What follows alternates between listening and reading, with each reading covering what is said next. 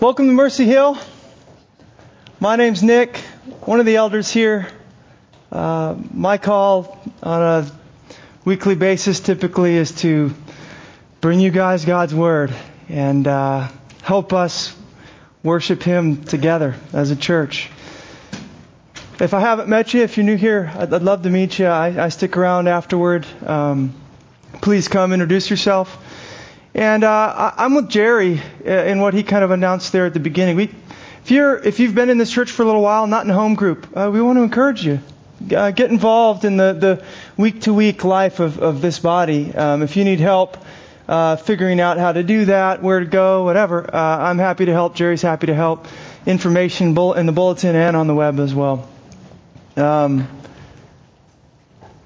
get into God's Word, okay? I have a lot for us.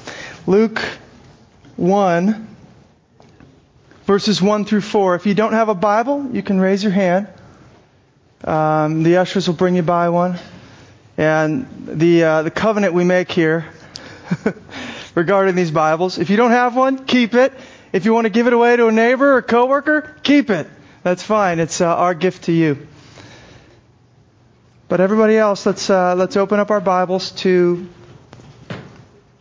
Luke 1, chapter 1, verse 1. And we're going to read through verse 4. This is now our third week reading this. It'll probably be our last week here. Inasmuch as many have undertaken to compile a narrative of the things that have been accomplished among us, just as those who from the beginning were eyewitnesses and ministers of the Word have delivered them to us, it seemed good to me also, having followed all things closely for some time past, to write an orderly account for you, most excellent Theophilus, that you may have certainty concerning the things you have been taught. Let's pray, guys.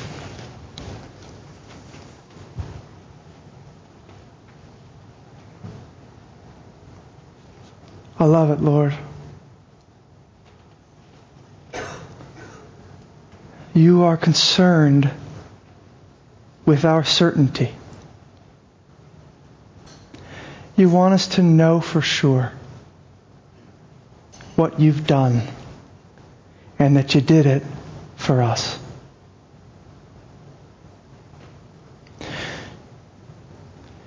Jesus, like my brother said, faith comes by hearing, and hearing by the Word.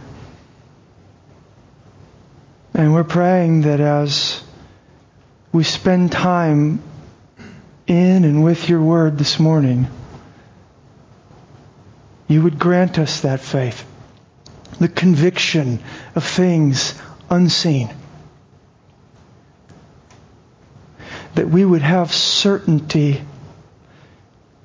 concerning all that's been written about you, our great Savior, Jesus Christ. If there are people that come in to this room this morning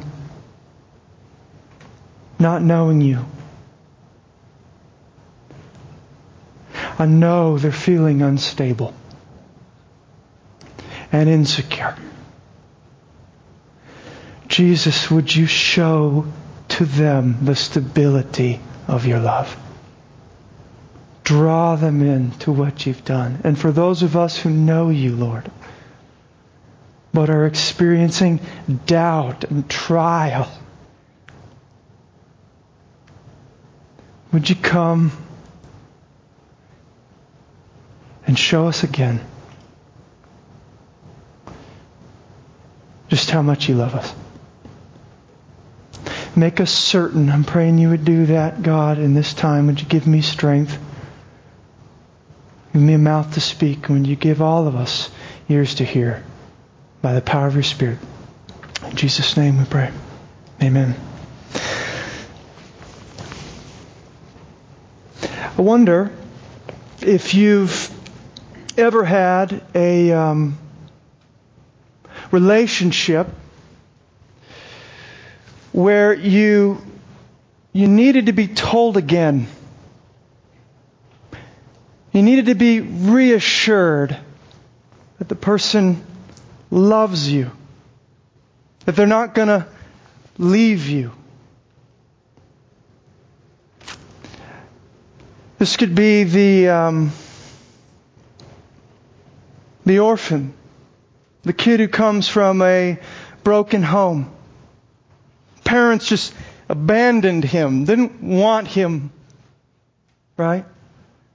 And he's maybe adopted into a family, but he still lives with this fear.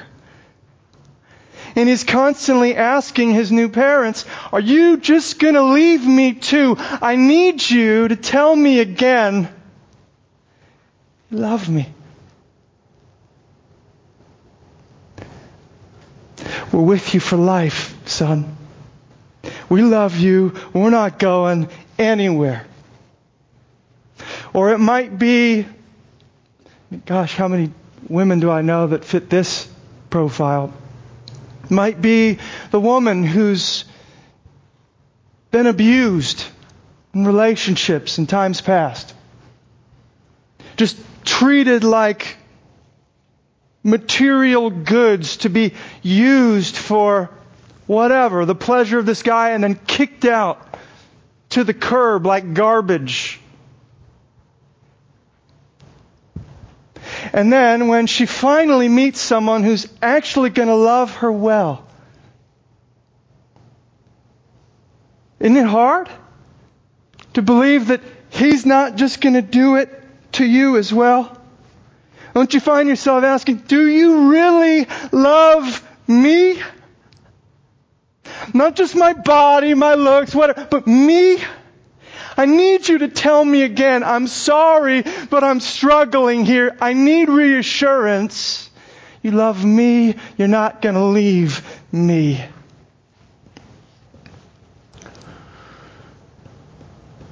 It's a fallen, turbulent, and dangerous world that we live in, and we need reassurance. Bad stuff happens. We talked about that last week. All over the place. We need reassurance. But you know what? We don't just need reassurance from our parents or our spouse, or significant other, whatever. We need reassurance from God. We need God to come into our story and tell us again. He loves us. He's not going to leave us. He's with us. I will not forsake. And here's the crazy thing about our God. Yahweh, Jesus Christ. He loves to come and reassure. He loves to come into the instability of our lives, the insecurity of our hearts, and minister assurance to us. Tell us again. He delights to do it. Isaiah 57:15. For thus says the one who is high and lifted up, who inhabits eternity, whose name is holy. I dwell in the high and holy place, and also with him who is of a contrite and lowly spirit, to revive the spirit of the lowly, and to revive the heart of the contrite. I mean, you read that text about Yahweh and you think, what is the high, the exalted, the holy, the eternal one doing down low here with me? And not just to kind of come and make me His slave, but to come and revive my heart, my weak and broken heart. To come and reassure me of His love. He condescends from His place of glory down to us, and He loves to do it. This is part of His character. This is part of who He is. There's a story all over the Bible. This is the basic plot line of the Scripture. We left Him, but He would not have it. He pursued us, got us, and even when He had us, He kept coming and coming and coming. I love you, I love you, I love you. And every book in the Bible is just telling us that from a different angle. Same message. Telling us again, telling us again, telling us again. Love you, I'm not going anywhere. Hold on. It's going to be all right. We might not have any idea, especially if we're familiar with Christianity. Maybe we grew up in the church. America, sometimes is called a Christian nation. That's obviously not true, but definitely the Christian message is familiar to a lot of us. And so for those of us to whom it's familiar, we're kind of like, we might not realize how unique this actually is. That we have a God like this. Now maybe if you're just coming to the faith, you get a sense of, I can't even believe this. Because your false idols and the things you've been chasing for most of your life have led to more instability, more insecurity. And so to have this God that comes into your life to minister assurance, it's just like, what? It blows you away. Blows you away. He could love us like this. But I'm telling you, this is unique. As I thought about and kind of went back through some of the stuff I've learned regarding like the ancient world and the situations and the nations surrounding Israel, it's crazy. The polytheistic system of the nations that surrounded them just led to this, just naturally, this instability. You got all of these gods who are kind of vying for authority, competing with one another, self-centered and capricious. And you got these guys down here, they don't know what's going on in the world, but they're making sacrifices to the God that they think is going to help them, and they have no idea what's going to happen. Or they're reading the entrails of animals to try to figure out what are the gods saying, and they just have to guess. They don't have a God like Yahweh, like we do. Listen to this. Faithfulness is one of the most frequently affirmed attributes of Yahweh because of His covenant relationship with Israel. In contrast, it is difficult to find any such affirmation for the gods of the ancient Near East.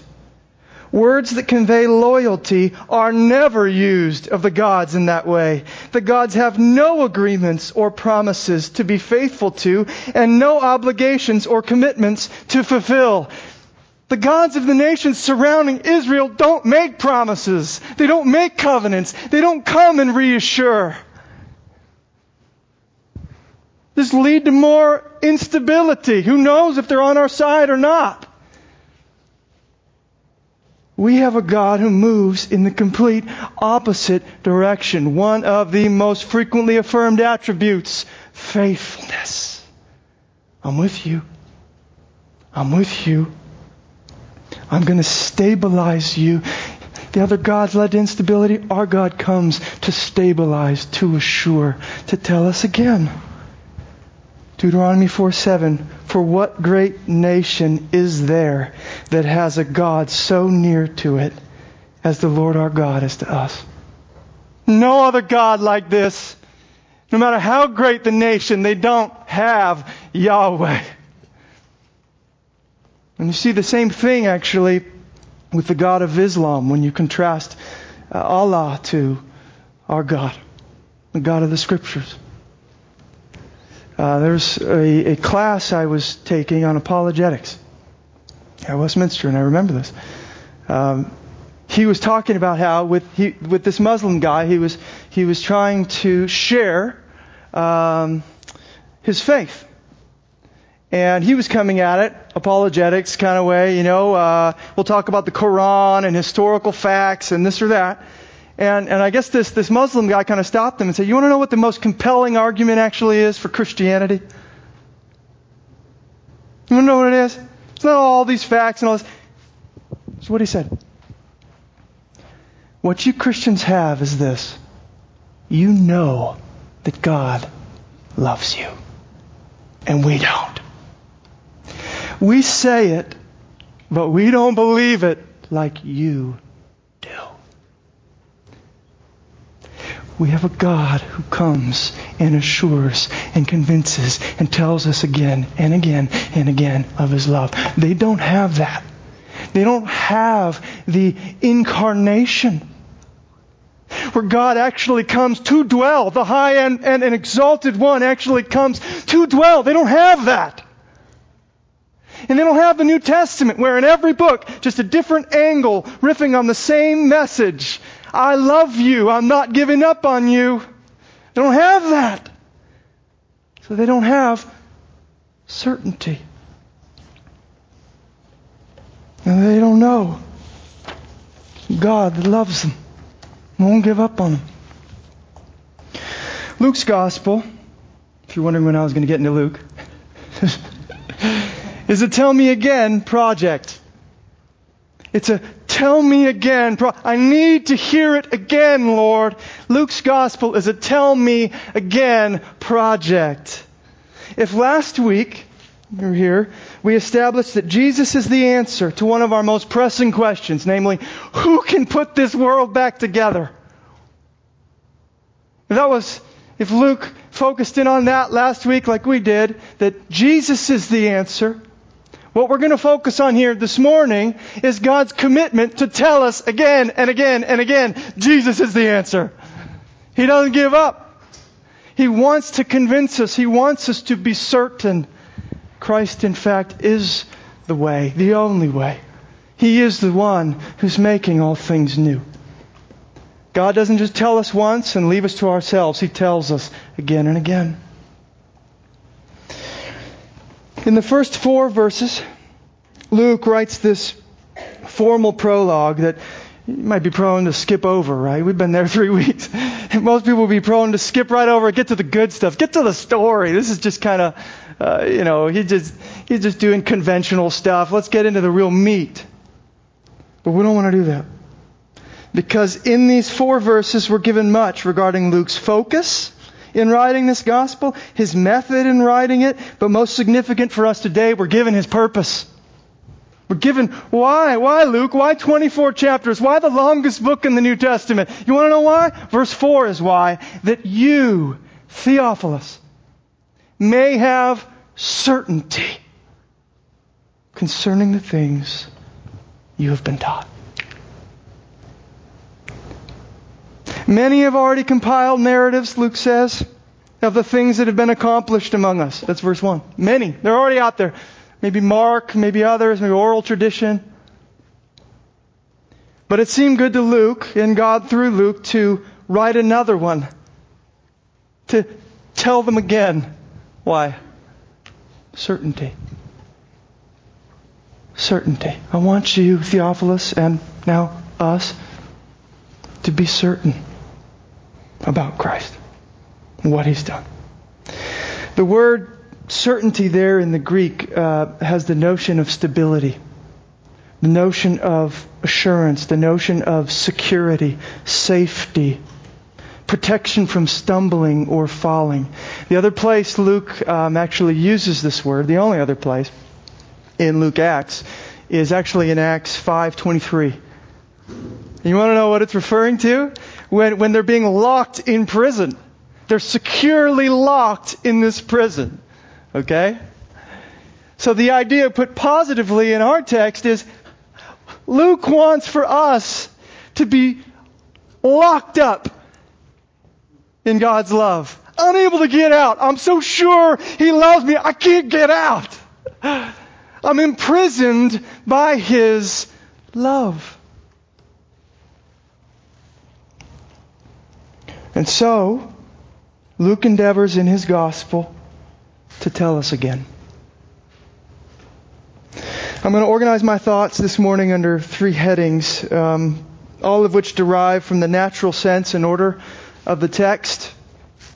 We're going to move from things accomplished to things delivered into things certain. You should see that there on your handout. The things accomplished by Christ are delivered to others in the word of Christ, all with the goal of assuring us of the validity of our faith and stability of His love. So first, things accomplished. Now, we spent a lot of time on this last week. We're not going to spend much time here.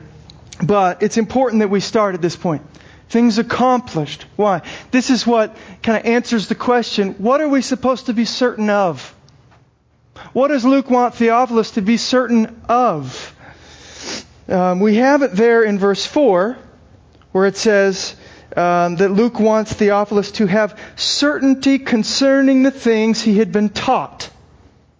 But what were these things? That brings us back up to verse 1. The things accomplished among us that were delivered down to us, then taught to Theophilus. And Luke says, I want you to have certainty concerning those things Jesus accomplished. That's what Luke wants Theophilus to be certain of. And we remember from last week that Luke is jealous from the very first verse to show Christ as this climactic fulfillment of all the Old Testament. All of its promises, prophecies, symbols, and shadows fulfilled in the person and work of Jesus Christ. And in fulfilling it, in fulfilling the old, what we saw last time is that He initiates the new. We followed that word, if you recall, accomplishments, last week, and what emerged was a vision of Christ as the new Creator, who through a new Exodus was going to establish a new humanity. He is the one in and through whom God is going to make all things new. He's the one, what He's accomplished, that is to be the object of our certainty. Things delivered. Things accomplished become things delivered. How do these accomplishments get to us? How do we hear about it? What are we doing here on a Sunday morning? Worshiping this Jesus in light of all that He's accomplished. How did it get to us? In verses 1 through 3, we see essentially 3 stages of delivery. Okay? The historical order, bear with me here, of this delivery kind of moves from verse 2a, the first part of verse 2, into the second part of verse 2. And then we see it go to verse 1, actually, and verse 3. So what the movement is this. We watch as things are delivered from Christ to eyewitnesses. From these eyewitnesses that become ministers of the Word to Luke and his contemporaries. And then from Luke, in particular, to Theophilus, and now to us. So I want to look at these 3 stages for a moment, but before I do, one of the most intriguing things about this delivery process is that at every stage in this delivery, certainty and assurance stand forth as the driving goal. That what's moving this delivery along is a desire for others to know and be sure of God's love for them in Christ. So let's begin with stage 1, if you will, from Christ to eyewitnesses. This is verse 2a, or the first part of verse 2. It says this, just as those who from the beginning were eyewitnesses of the things accomplished. Remember. So, for these accomplishments of Christ to benefit anybody, they first had to be witnessed and understood. So what does Jesus do in His ministry? Realizing that what He's about to accomplish has to be passed on if it's to be of any good to anybody. He calls together, you see it there in Luke 6:13. He brings together His disciples, all these people who've been following Him, and He picks out 12. And it says He names them apostles. He's going to bring them close. He's going to let them in. He wants them to be eyewitnesses to all that He is going to accomplish in His life, death, and resurrection. He wants them to see this. Now, we read Peter, he talks about this in 2 Peter 1:16. He was one of the apostles. He says this, we being the apostles, we did not follow cleverly devised myths when we made known to you the power and coming of our Lord Jesus Christ. But we were eyewitnesses of His majesty. So, we weren't just kind of receiving these myths that had no real historical fact and we just kind of find them to be nice and make us feel better about our lives. He said, no. We saw the historical facts unfold. We were there. We saw it with our eyes, which in the ancient world was the best way to get credible history. The eyewitness was critical. So they saw it. They saw the accomplishments of the Messiah. But we remember from last week that though they saw it, they still didn't get it. Though they saw everything going on, they didn't get it. If Jesus' goal was not only do they have to see this, they have to understand what's going on. Otherwise, no one else is going to pass it on. We have a problem here. Because Jesus tells them again and again, we're told in Luke, that He's going to suffer, He's going to die there in Jerusalem, but He's going to rise again. And every time, they don't get it. And finally, when they watch Him suffer and die, they don't think, okay, now He's going to rise again. They think, it's over. There's no category for a crucified Christ. That don't make any sense. He's dead. It's over. So what does Jesus have to do? If He's going to get things accomplished, handed off in this first stage of delivery, what is it? He's got to come in and make them sure. He's got to make them certain. He's got to help them know for sure He's alive. What He's accomplished is for real. And that's basically the point of Luke 24.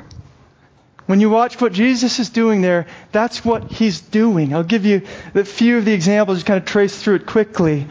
But He's coming to minister assurance to these apostles who think, now, it's over. He actually begins with not the apostles, but the two disciples on the road to Emmaus, right? And He comes and what does He do? He shows up to them, they still don't get it. He does a Bible study with them saying, look, it's in the Scriptures that the Christ is to suffer and die. He was the Christ. I am the Christ. And they still don't kind of get it, but He's trying. Jesus is trying to get them to be sure, trying to get them to see. And what happens? Finally, He says, all right, flesh is never going to get it. I'm opening your eyes. He opened up their hearts. And all of a sudden they saw, oh my gosh, this is the Christ. And He disappeared at that point. He vanished. But His goal was to get them to the place of, He is the Christ. This is for real. And then these two disciples go and find the 11, because now they're so jazzed, right? They go and find the 11. Remember, so there were 12. Obviously, Judas betrayed. He was the traitor. So now there's 11. And they're gathered together. And at first the 11 aren't sure. But then the two come in. And what do we find out? But that Christ also appeared to Peter, to Simon. It says this in verse 34. The Lord has risen indeed and has appeared to Simon. They say, yes, two on the road to Emmaus. We know. He appeared to Simon as well. He appeared to Peter.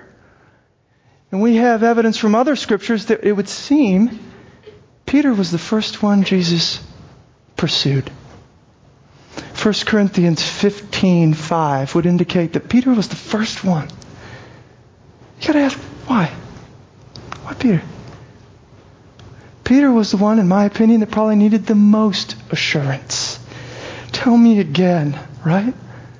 Because Peter was the one with the most grievous denial, even invoking a curse upon himself. I don't know the man, to avoid the persecution that would come, right, from knowing Jesus.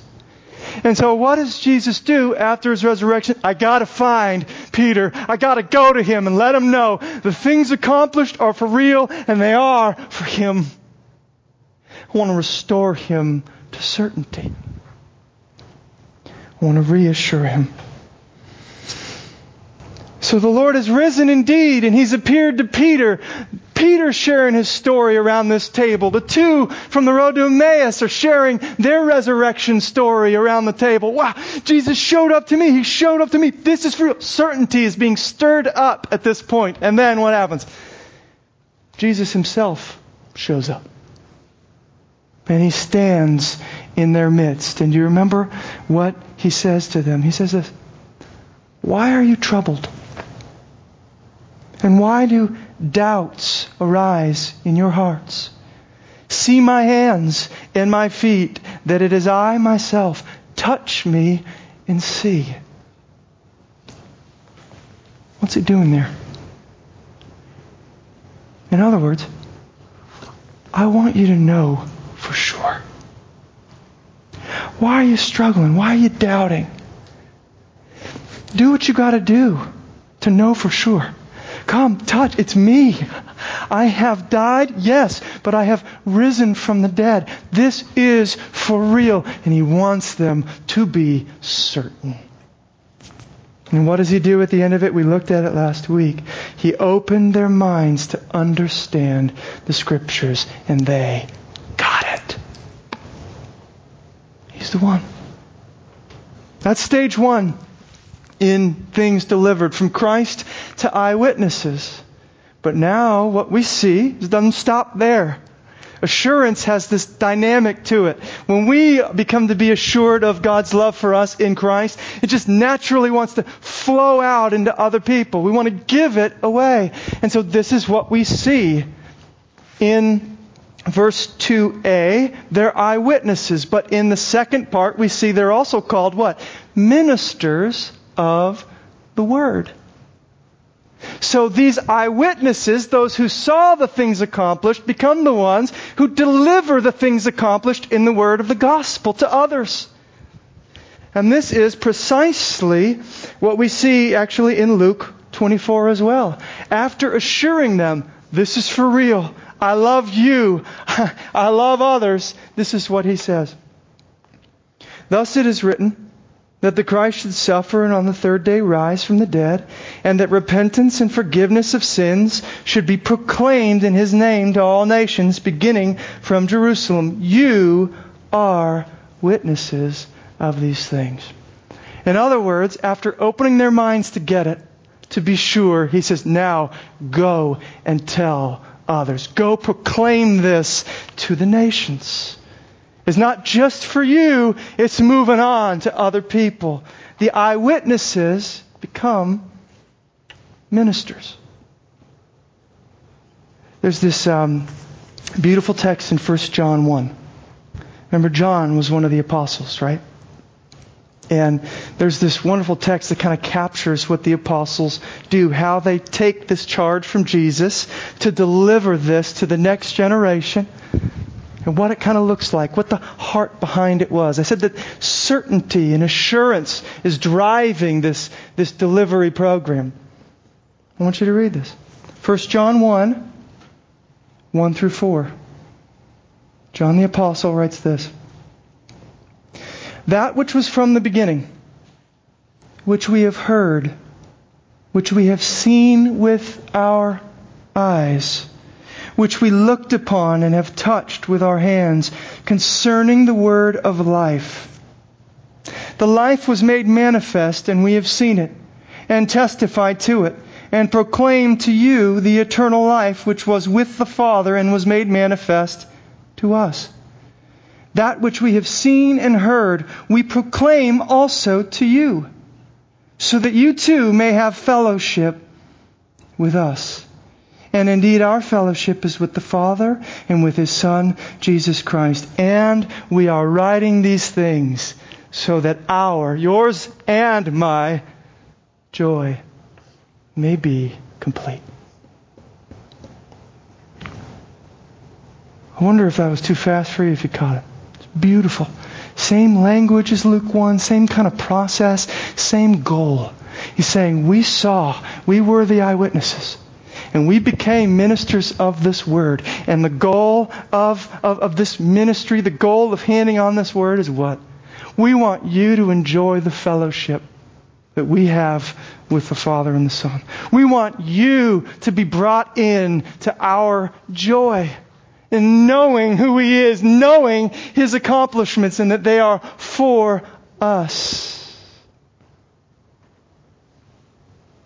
So the circle gets bigger. Jesus starts with the 11, the 12, whatever, and He goes out from there. And they are now delivering this, we see in Luke 2 at the end. They're delivering this word. It's going out. Well, who are they delivering it to? Luke and his contemporaries, we would say, right? Luke doesn't claim to be an eyewitness himself. He's a second generation. He receives from this stage 2 delivery. Well, then we move into stage 3, as it goes from Luke to Theophilus and then to us. And what we find is that this whole delivery process just kind of multiplies out from here. It's like when people actually get what Jesus has done, when He assures us of it, when we are brought into this certainty that the things accomplished are things for me, you know what happens? It just explodes we can't stop talking about it. We can't stop writing about it. We can't stop reflecting on it. And that's kind of what you get here. Luke says, you know what? I know. You see it there in verse 1. A lot of my contemporaries, many, he says, have written stuff about what's been accomplished among us. And maybe it's oral tradition. You don't know. It wasn't writing at that point wasn't as accessible, paper, all that sort of stuff. So you're dealing with a different time. But regardless, people can't stop reflecting on what Jesus has accomplished among them. Many, he says, have already done this. But I gotta do it too. I gotta say it again. I gotta tell the story again. I want Theophilus to hear it from another angle. I want him to hear it again. What do we see in verse 3? I want you to look at it. What can we note about Luke's process? This is what he says. It seemed good to me also, having followed all things closely for some time past, to write an orderly account for you, most excellent Theophilus. The thing that impresses upon us as we look at Luke's process, as we look at Luke, why he's doing this or how he did it, what this stage and delivery looked like, is his radical effort. I mean, he's a class A historian. Not even biblical scholars, not even people who are Christians appreciate the history that Luke has done for us. You see this radical effort. He is so desiring for Theophilus to be certain that you see this effort that he's willing to put into this Tell Me Again project. We see there that he followed all things closely.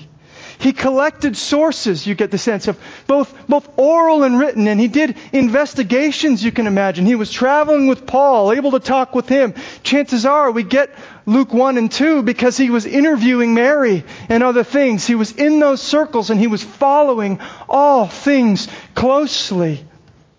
But we see more. He did this for some time past. He gave a lot of his life to investigating. He put a lot of energy into this. And then we see also that even when he gathered all this data, he didn't just kind of haphazardly put it together. He put it in an orderly account. He's being very careful about all of this because he so desperately wants Theophilus to be certain of the things Christ has accomplished among us.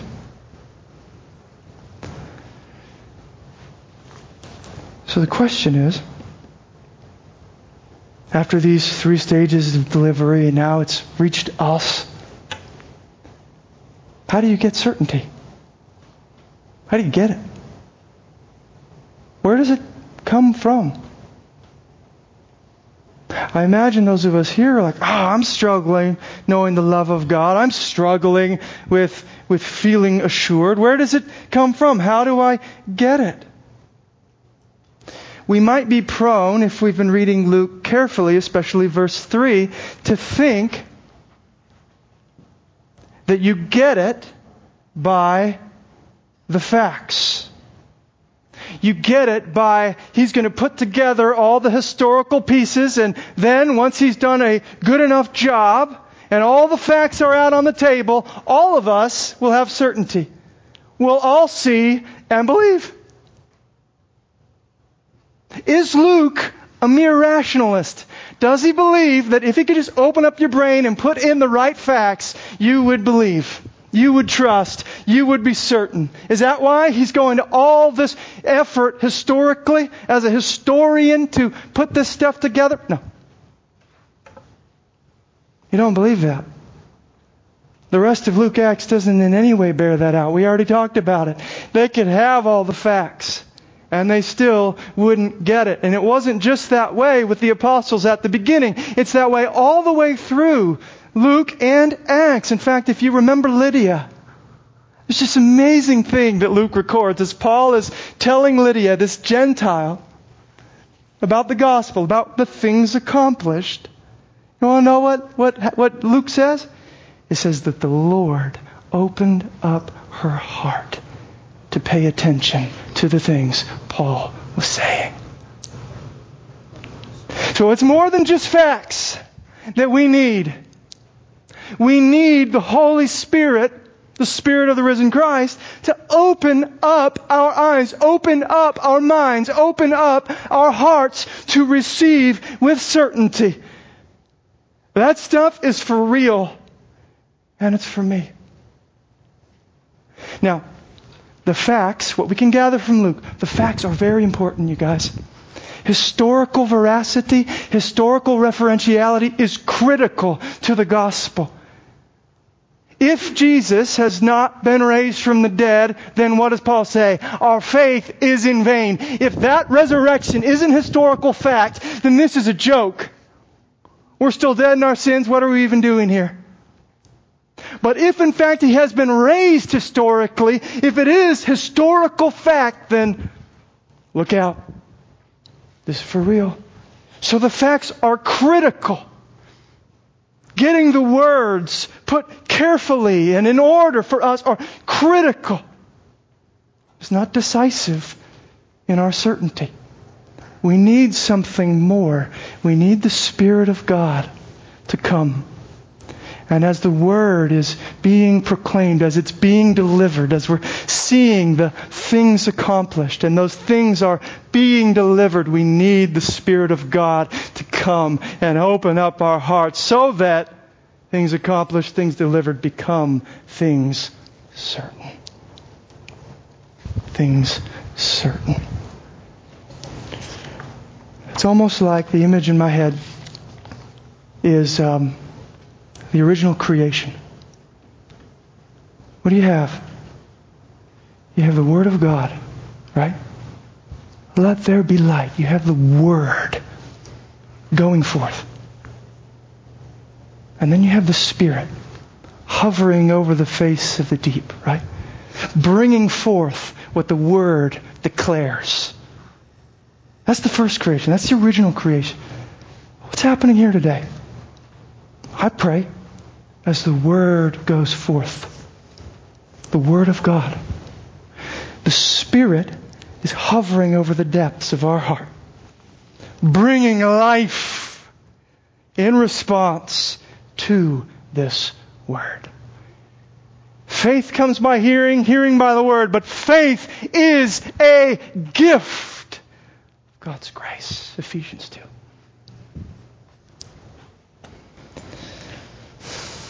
New creation here in this room today. I'll ask a few questions here as we close. Why do we need it? Why do we need certainty? We see kind of now how we get it. Why do we need it? Why does Luke care so much that Theophilus has it, that he puts together this massive project? If you want to include Acts in it, it's crazy. It's more than a quarter of the New Testament. Just so that Theophilus and us could be certain of the things accomplished. Why do we need this certainty? And we can get it why we need it by looking at why maybe Theophilus needed it. This is interesting. Think about this with me. There's just a couple reasons. Theophilus was most likely a Gentile, right? We covered that. Most likely a Gentile. And now you put yourself in his shoes. Now you've got this Gentile in what traditionally has been historically a Jewish movement. And he's sitting here going, the whole world is trying to figure out, is Christianity Jewish? Is it Judaism? Is it just a different branch? What's going on? It's not until I think Acts 11 when they start calling them Christians and realize something new is going on. But you've got Theophilus who's going, were his accomplishments, the Jewish Messiah's accomplishments, for me? What am I doing in this movement? What am I doing here? All of my kinsmen are following the pantheon of gods out there, and I'm over here following this Jesus, this Jew? Is it for real? And this is where Luke's focus on the universality of salvation comes into play, right? So Theophilus gets this gospel from Luke, and he's reading the words that are carefully ordered and researched. And he sees what we already read. Repentance and forgiveness of sins should be proclaimed in Christ's name to all nations. And the Spirit of God lights up that word for him in those moments, and he says, I'm in all nations. Forgiveness is for me here. Not just a Jewish Messiah, a universal Savior. His cross, His death, His resurrection, me. I'm in there. And isn't that the same for us, right? A lot of us come to church and we go, you can barely lift up your head. I'm such a sinner.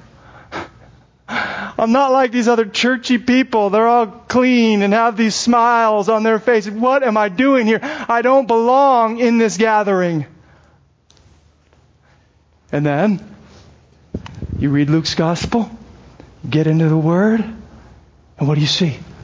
Pharisees and scribes grumbling about Jesus because he's hanging out with tax collectors and sinners. What's he doing with these people? Oh, I never knew who they really were. Oh. And then Jesus says this: those who are well have no need of a physician, but those who are sick. In other words, I came for the sick. I came for the sinner. I came for the tax collector. I came for the exile, the nobody, the loser. I came for them. I came for you. Spirit of God lights up that word in your heart, and suddenly, where there was doubt, now there's certainty. He came for me. Sinner though I am, He's an even greater Savior. I'm sorry, don't look at the clock. I'll be taking us home here really quickly. Theophilus, let's do another example real quick.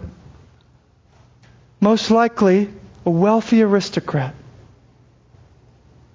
Most likely a wealthy aristocrat. How do I know? In the greeting, when Luke says, oh, most excellent Theophilus, most excellent Theophilus. It's kind of this, what would appear to be a more formal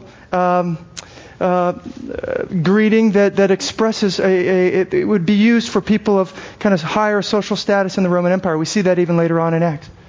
So you know that Theophilus probably was someone with social status. And he probably also was wealthy, because Luke probably dedicates this to him because he monetarily supported it. He was the patron of this whole project. So probably rich, probably man of social status. Now you start to see why the theme of reversal is so critical in Luke. Why he would want to show it's the poor that are rich. Why he would want to show it's the last that are first. As Theophilus' unique context makes him subject to the various temptations of the world. And he's thinking, man, I don't know. Is it really worth it to follow Christ? Is this really what it's all about? And he opens the Word of this gospel, and he reads that parable that only Luke records of the rich fool, right? Who stores up all of his stuff in barns only to die that night poor before God. Fool! You saved up all this stuff. Whose will they be now? Spirit of God illumines the Word of God, and Theophilus says, this place isn't my home. I don't want to be rich in this world. I don't want to be subject to all this. I want to be rich before God in heaven. Same thing, right? We need that sort of certainty here. We need to know heaven is for real. We need to know His kingdom is for real. As we're looking out at San Jose and we're seeing all these wealthy people, all these big companies, and Satan comes along and says, I'll give you the kingdoms of this world. How are you going to withstand? That's how you're going to withstand. You know Jesus' words. You've read Luke's gospel. You see that to be rich in the world is loss before God.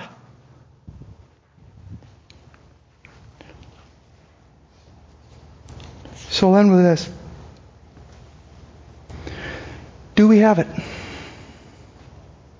Do we have certainty? What do we do? Luke wants us to have it. God wants us to have it. What do we do? How do we get it? I know we talked about the Word, but we talked about the Spirit. And so, if it's just up to the Spirit, do we just kind of sit around and wait? Nothing we can do? Hopefully God assures us somehow, shows up around our dinner table like He did with the apostles? I don't think so. I think Luke gives us this example. Luke knows that the Spirit is the decisive factor, but that doesn't stop him from energetically mobilizing all of his efforts to get the facts right, to get the Word out there. And so, in an analogous sort of way, are we getting into His Word? With all of our effort, are we strategizing? Are we doing our part to give the Spirit a chance to move? Laying ourselves in the pathway of the Spirit, and the Spirit illumines the Word, uses the Word. So are we there? Are we thinking about, I got to get the Word before me? Whether it's in the morning with devotions, or while I'm commuting to work, I'm listening to sermons, or I'm listening to a Bible on tape while I'm exercising, or I'm putting worship music on instead of Kanye West. Nobody listens to Kanye. He's just the one that's in the news usually. So there are a lot of ways we could do this. You got guys in this church that are memorizing Scripture. I want it there with me wherever I'm going. I want to give the Spirit a chance to move. In other words, to give you a picture, are we building an altar upon which the fire of God can fall? Are we building a temple which the glory of God can fill? Are we putting His words before us and praying for God to show up and assure us again? Tell me again. The last question. I ask, do we have it? Do they have it? What do I mean by that? We see Jesus' heart to assure the apostles, right? Of what He's done. Things accomplished become things certain. And then you see Jesus' heart become the apostles' heart. John wants others to be folded in, and Paul gave his life for that. You would know the breadth, the height, the width, the depth of His love. It's my life. And then, people like Luke, becomes their heart. I want Theophilus to know. So now the question is, now that it's reached us, do they know?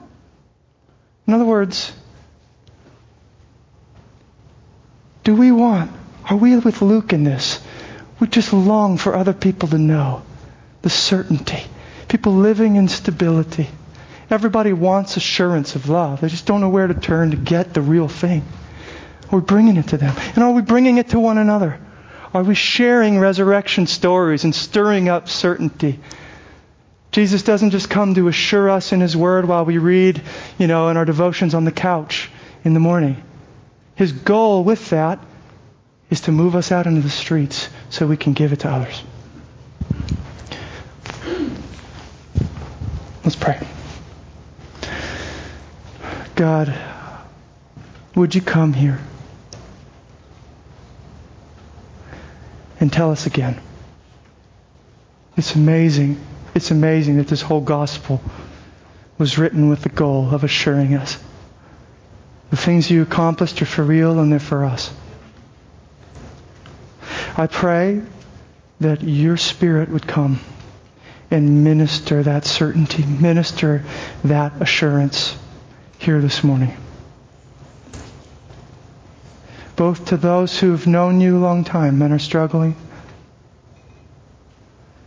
and to those who maybe have been following the false gods who just lead us down the way of instability and insecurity. Would you show them Yahweh is not like any other God? Would you come and tell them, maybe for the first time? And would you come and tell us again? We know that it's your breath in our lungs. We know that it's your Spirit that brings life. That the new creation connects to the old, and just like you breathed life into the dust, and Adam was formed, so you breathe with your Spirit into us, and we're born again. I'm praying that your Spirit would continue, accompany your word and tell us again and again. Minister assurance to us this week, Jesus, so that we can be like what that Muslim said. We can know of your love and have that be a compelling proof to those around us. We can tell others, and they might believe and come to know all that you've accomplished for them. In Jesus' name we pray. Amen.